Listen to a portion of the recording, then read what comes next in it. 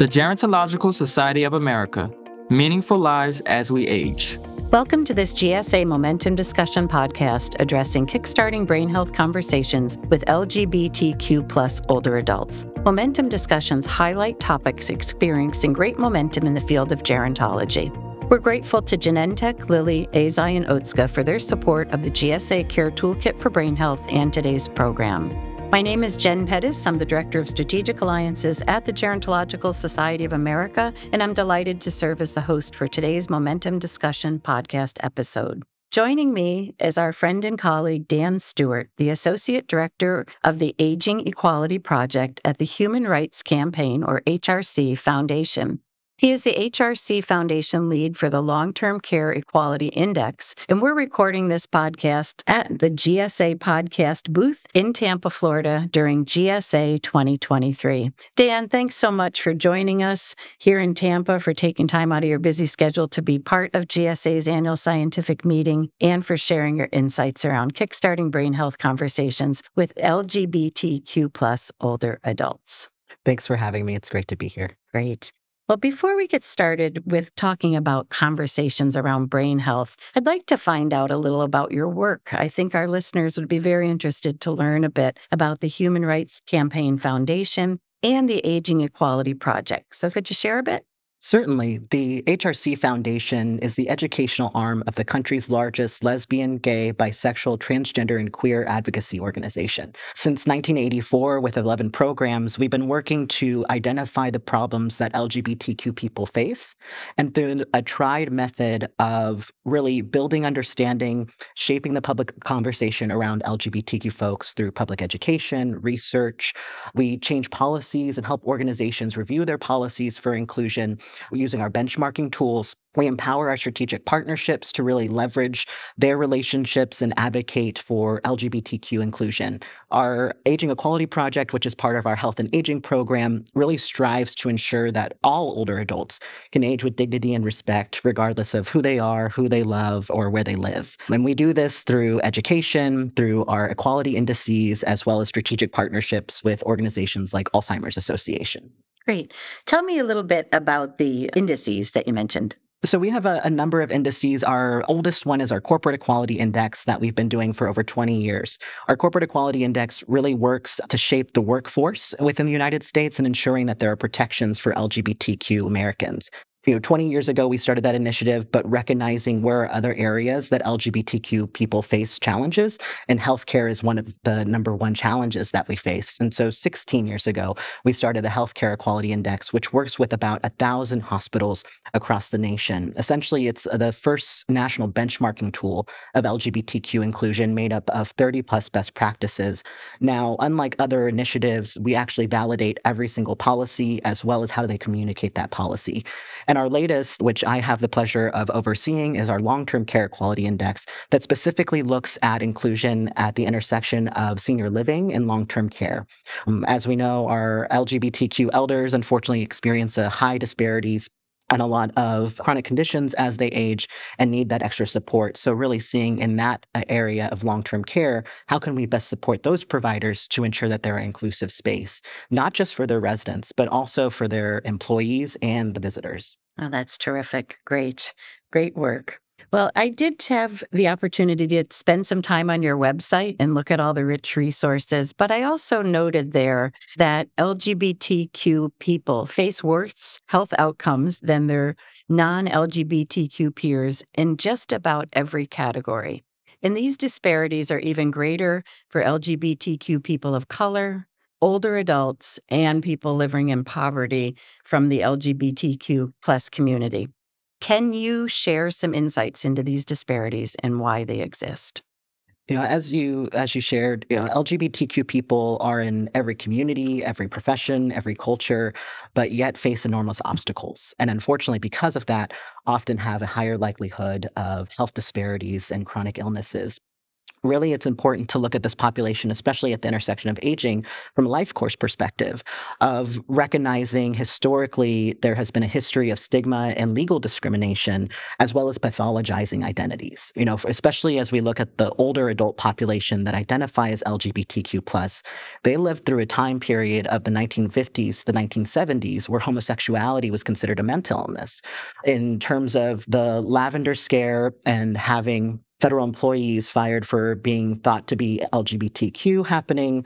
We had the Stonewall riots in the 60s, the AIDS epidemic in the 80s. So there have been historical periods of time where there has been great need and then also a lack of response governmentally within the systems that are there to support. And so what we see, unfortunately, is because of that stigma and discrimination, a greater fear of accessing care, a less likelihood to access preventative care. And as you can imagine, if we're not taking care of things as they come along, often that can compile towards the end of individuals' lives, almost having an accelerated aging process in comparison to their non-LGBTQ peers, simply because of that stigma and discrimination, pathologizing, and lack of access to care. So, considering all of those challenges, how about when we consider brain health, dementia, and aging, in particular for individuals in the LGBTQ plus community? What are some unique challenges around that? Well, for years, we expected or anticipated that there would be higher likelihood to develop chronic conditions such as dementia, to develop cognitive concerns.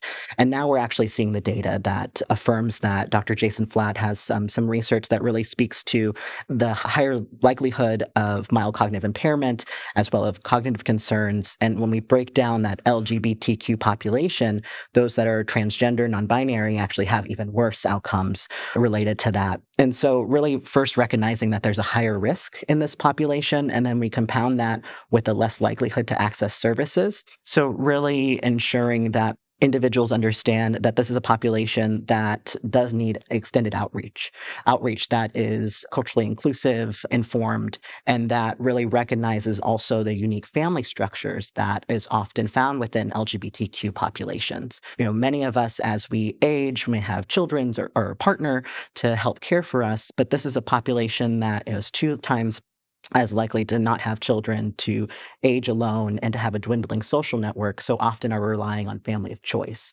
So really recognizing that, especially in situations where an individual may become unable to make decisions for themselves, that we also are bringing up advanced directives and recognizing that the family structures or families of choice may not be recognized legally or by blood, and in turn that does necessitate some extra steps to ensure that their voice and wishes are heard. And when you are assessing organizations as part of the Equality Project, how are you looking at family in those I'm curious about questions and things that you identify on that. Yeah, so with our indices, we really have 4 key pillars. The first is our foundational policies of non-discrimination and staff training. This is not just for the patients, the clients, but also the employees and the visitors. So ensuring that there's equal visitation policy that recognizes a person of choice, not necessarily related by blood. In addition to that, in our patient services and support section, intake forms. That's a great way to get an idea of who's important to people rather than having prescribed or assumption of your husband or wife, even changing the question to who's important to you, to have something that's more open-ended. We also ensure in terms of really the employee's aspect, because we really firmly believe to create an equitable space for the client, for the patient, for the employee, it's a holistic environment that really everyone should be part of what it means to be inclusive. And this also involves, in terms of employees, an extended definition of family. So when we talk about family medical leave, we're including people that are not your blood relatives. And this is the case for also non-LGBTQ people. There's many people that are in long-term relationships that aren't married or have an aunt or a cousin who may be like their mom, but based on current FMLA practices, those people may not fit under that umbrella of who you can take and have protected leave for.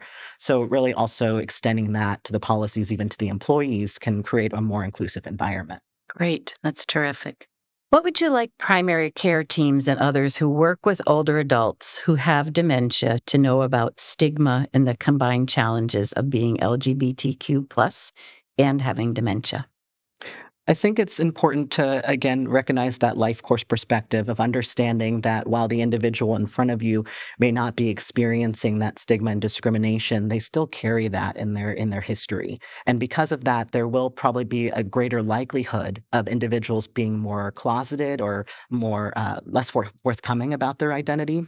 So really kind of taking the steps to be outwardly open and welcoming is critical to create that space where people feel comfortable. Again, recognizing that a families of choice dynamic of the language that we're utilizing in order to create space for that elder to speak, and then also ensuring that we trust people in saying who they are. It's been very interesting in doing this work, especially in the light of dementia and brain health. A number of questions have come up from folks, although there's maybe one or two instances in the literature that this has happened, but there has been concerns. What if a transgender individual develops dementia? And as they age, as they progress through the disease, they no longer remember who they are, and they say that they're their former name or their former gender presentation. And then there's all this concern of what to do.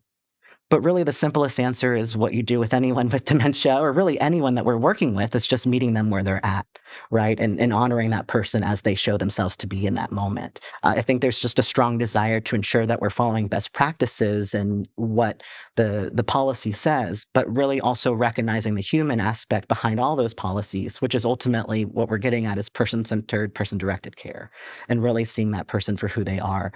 And so giving folks the space to really share who they are is really critical just for overall quality of care.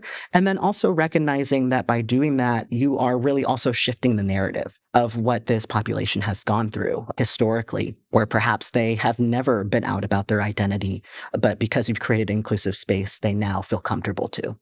That's great, Dan. You shared a bit about the Health Equality Index and the Long-Term Care Index as well, but I'd love to hear some success stories associated with it. So how have you seen action on the ground that's really improved lives for individuals? You know, it's really amazing to see the extent that these institutions are really diving into the difficult conversations. You know, I have the pleasure of working within the senior healthcare industry. You know, I'm a gerontologist. I got my start in long-term care. And historically, because of invisibility, that's a keynote, there really hasn't been that much identification of LGBTQ plus elders or active outreach. But that being said, especially as the conversation opens more publicly, we are seeing more elders come out later and later in life. We've been working with an institution in Colorado that took on the call to welcome this transgender woman who had been denied care at multiple communities across the state. The social worker was calling community after community and saying, no, we won't. And this community decided to take it on, not knowing what the best policies were, not knowing other than we want to provide the best patient-centered care that we can.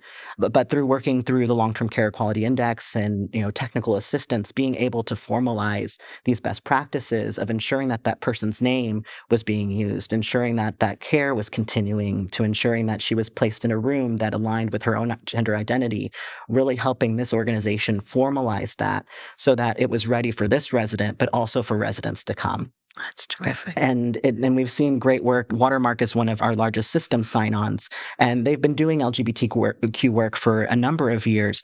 But again, it's helping those that are even been doing this journey for a while to sharpen their resources and communication. Because what we see is really a number of LGBTQ elders who think they have to move. They have to move to the coasts. They have to spend a lot of money, when in reality, there might be communities in their own backyard that are doing this work, but don't realize how important it is to share that through marketing, through community outreach, through even touring, to let the community know that there are safe options in their own local hometown that they can attend. Great, great. How about the partnership you mentioned with the Alzheimer's Association? Can you share about that? Yeah, it's really been a lovely connection. I actually started volunteering with Alzheimer's Association Missouri chapter when I was a grad student doing dementia-related research. And through that, had the experience of joining their DEI council, and now moving to a national organization to really extend that relationship on a national level that's really focused in on educating our LGBT community at large about brain health, about ensuring their cognitive health as they age, as well as ensuring that they recognize the signs of dementia. As LGBTQ people, we're also more likely to be caregivers. And so having an emphasis on what caregivers can do, how they can take care of themselves in the process of caregiving for LGBTQ loved ones. And so we've done a number of webinars. We published an article within Alzheimer's Association specifically on working with transgender elders with dementia, as well as our Equality magazine highlighting a volunteer, both our organizations, who cared for her partner for 14 years with dementia and now is an outspoken individual sharing the message and also running a LGBTQ support group for caregivers of those with dementia. I think a key component, especially now that we're in the era of treatment, is early detection. And with a history of barriers to care as well as being fearful to access care, there is that much more of a need then for organizations such as HRC to have these conversations with our constituents. We have over 3 million members at HRC, and we started in 1980, and the reality is that many of our members have aged with us. And so recognizing now that in order to sustain and care for ourselves throughout the lifespan, that includes our brain health, and recognizing how that is a key thing to be prepared for. Great. Tell us a little about what individuals who are perhaps providers or just part of care teams, what could they find on your organization's website to help them move the dial and to provide more inclusive care? So a few things. hrcfoundation.org is our homepage where you'll find a variety of resources. As I said, we have 11 programs. So our health and aging team oversees the hospitalscape as well as long-term care, residential, senior living. We also are in spaces of our All Children, All Families, working in child welfare services, our historically Black colleges and universities, working with the students there, Corporate Equality Index, our global team, a wide range of resources for folks who may work in the field and are looking for resources on how to provide best practices, as well as initiate institutional change on a level in their organization. In addition, the LEI.org houses a number of resources specifically for those in the intersection of aging and LGBTQ care. Our work really centers in on the long-term care sector, but really that expands to home and community-based services. A lot of those best practices as well as educational material will be relevant as well. Wonderful.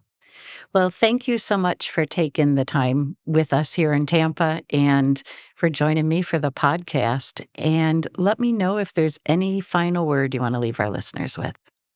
Well, I want to thank GSA for the opportunity to be here, as well as the response that GSA has had to the light of anti-LGBTQ legislation that has happened in our country. I think it's important to really recognize in which ways that we can stand up and support individuals that have historically been marginalized. And thankfully now we have the research, best practices, and success stories to show the next steps that we can take. And I am happy to be there during the process. Great. Well, thanks again for joining me, and it's been a wonderful conversation. Thanks, Jeff. Thank you.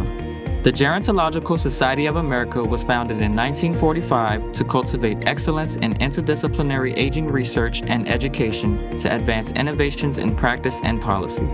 For more information about GSA, visit geron.org, GERON.org.